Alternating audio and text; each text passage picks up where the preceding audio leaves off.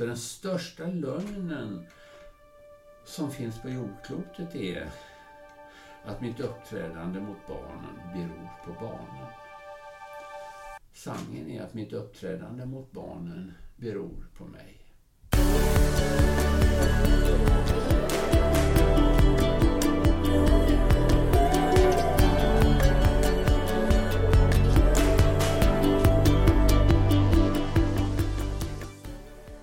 Tänk om det är så att det är vi själva som gör oss arga.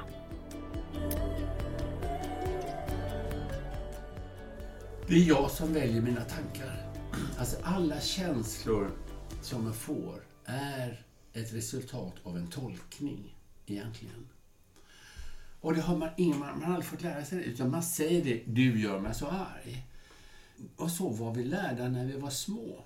Min pappa, när han var arg på mig, så sa han ju att han var jättearg, men han sa inte det är jag som har problemet. Så det var fel på mig. Det var fel på dig, Kai, sa han ju. Men en annan pappa hade tolkat det jag hade gjort eller sagt eller gjorde på något helt annat sätt.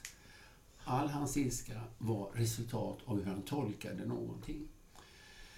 Och så gäller det även med glada känslor och vad den är. Och vi har aldrig fått lära oss det. Och det är egentligen hela hemligheten. Det vill säga jag kan välja hur jag tolkar någonting, hur jag tänker om en sak. Fri vilja betyder att jag kan välja och tänka precis vad jag vill tänka. Allt detta är grunden, så att säga. Alltihop har att göra med hur jag värderar mig själv. Varje val jag gör är på sätt och vis visar hur jag värderar mig själv. Du var inne på något intressant där som jag funderar mycket på. Och det är ju det här med, vi har ju inte fått lära oss hur man gör. Nej, vi har inte fått lära oss hur man gör. Vi har inte fått lära oss hur vi funkar. Helt enkelt. Nej. Det är faktiskt helt sant. Det är det man känner, och det är det jag märker när jag föreläser. Jag pratar ju egentligen bara om detta. Jag pratar ju bara om mig själv hela tiden. Och hur jag sakta kom på detta, att jag kan tänka på ett annat sätt. Och då känner jag på ett annat sätt. Och hur lätt det hela tiden är att hamna där, att man blir lidande och blir offer. Beroende på hur man tänker, helt enkelt. Och alla människor säger ju bra, det här måste man lära sig. Varför har jag inte fått lära mig det tidigare? Nej, och det är ju, vi har ju tänkt jättemycket på gamla mönster och valda sanningar. Att, alltså ens föräldrar och de i sin omgivning, de har gjort det som de har trott var bäst. Och exakt. Det de har lärt sig. Det är väldigt bra att du säger. Väldigt viktigt att du säger. Alltså, det är ingen idé att hålla på om min mamma och pappa, de var så hopplösa. De gjorde det de trodde var bäst. Då, utifrån det de tänkte och trodde, de hade de bästa avsikter. Fast det kunde vara hur galet som helst. Vad tänker du då om man är förälder?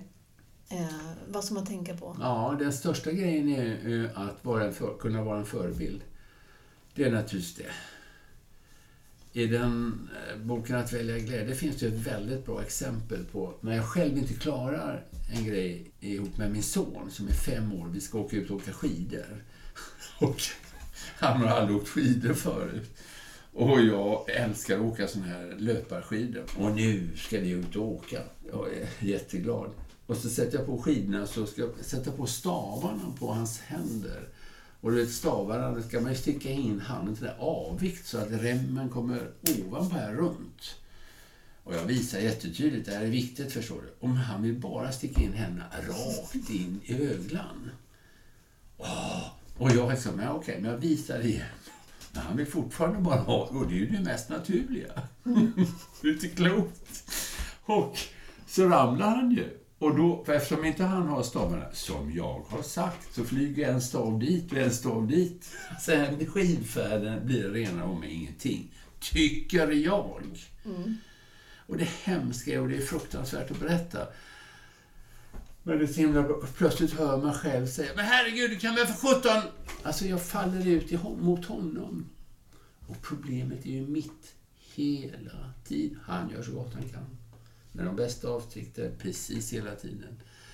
Vilket jag också gör. För så var jag lärd att tro att man åstadkommer resultat. Genom att visa nu får man till slut ta till det här medlet och bli förbannad. Men det slutar ju med att han säger direkt, jag vill gå hem. Och man tänker, herregud, nej. Och vad man kan göra, frågar du som förälder? Jo, man kan gå naturligtvis när man har fattat att problemet var inte han. Det var jag som hade ett problem. En annan pappa skulle ha hanterat det mycket mer lekfullt och lättare. Det är ju bättre att han håller stavarna som han vill nu första gången och allt möjligt. Att vi har roligt. Ja. Det är viktigt att vi har roligt. Eller vad som helst. Jag var helt korkad, skulle ha det på mitt sätt. Men på kvällen eller senare så kan jag ju komma och säga, du, kommer du ihåg när vi stod här ute i spåret och jag tappade kontrollen och faktiskt skrek och gapade åt dig. Du ska veta en sak. Det har inte ett enda dugg med dig att göra. Det handlade bara om mig. Det är väldigt viktigt att du vet. Vilket är helt sant. Det är ett sätt att kunna lära ut någonting. Det vill säga, en vuxen kan göra misstag. Men han tar ansvar för det och säger, du ska veta en sak. Att jag hade inte med dig att göra. Det hade bara med mig att göra. Tänk dig själv om vi hade fått höra det. Så hade vi varit annorlunda.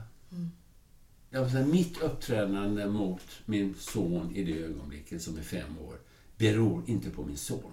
Det är det som är det viktiga. Mitt uppträdande mot min son som är 5 år beror på mig. Så den största lögnen som finns på jordklotet är att mitt uppträdande mot barnen beror på barnen. Sanningen är att mitt uppträdande mot barnen beror på mig. Hur svårt det än kan vara, om vi nu tänker en ensamstående mamma med 2 barn som kommer hem och är jättetrött och har jobbat hela dagen och den ena vill inte ta på sig stövlarna när han står från dagis och allt möjligt. Hur lätt det är att tappa tålamodet. Men det gäller fortfarande att mitt uppträdande mot barnen beror på mig. Du skrev någonting där som jag har använt, för jag har 2 barn, som har varit väldigt hjälpsamt. Och då, det är att man ska ställa sig frågan i en sån, när man känner att man blir provocerad, vilken typ av människa vill jag vara? Och då säger jag så här, vilken typ av mamma vill jag vara? Ja, men gud, det var bra. Ja, den är suverän. Ja, det är jättebra. För då hinner man, dels hinner man bara landa och fundera på hur viktig är den här konflikten eller att han håller stavarna så. Men alltså, det här är bara någonting jag kan bara berätta egentligen om mina egna misstag. Så är det. Jag är inte på något sätt bättre än någon annan, men jag har tänkt mycket och varit på många kurser och jobbat mycket med, så jag förstår vad det beror på. Det är inte han som det är fel på. Det är jag som mitt uppträdande som jag måste titta på. Man vill ju inte vara den man är när man är på ett tråkigt sätt. Man vill ju egentligen inte det. Det är ju nu som denna kunskap om och om igen formuleras i böcker överallt på seminarier. Hela tiden, över hela jordklotet, sakta så kommer denna kunskapen. Och vi gör väl just nu så gott vi kan.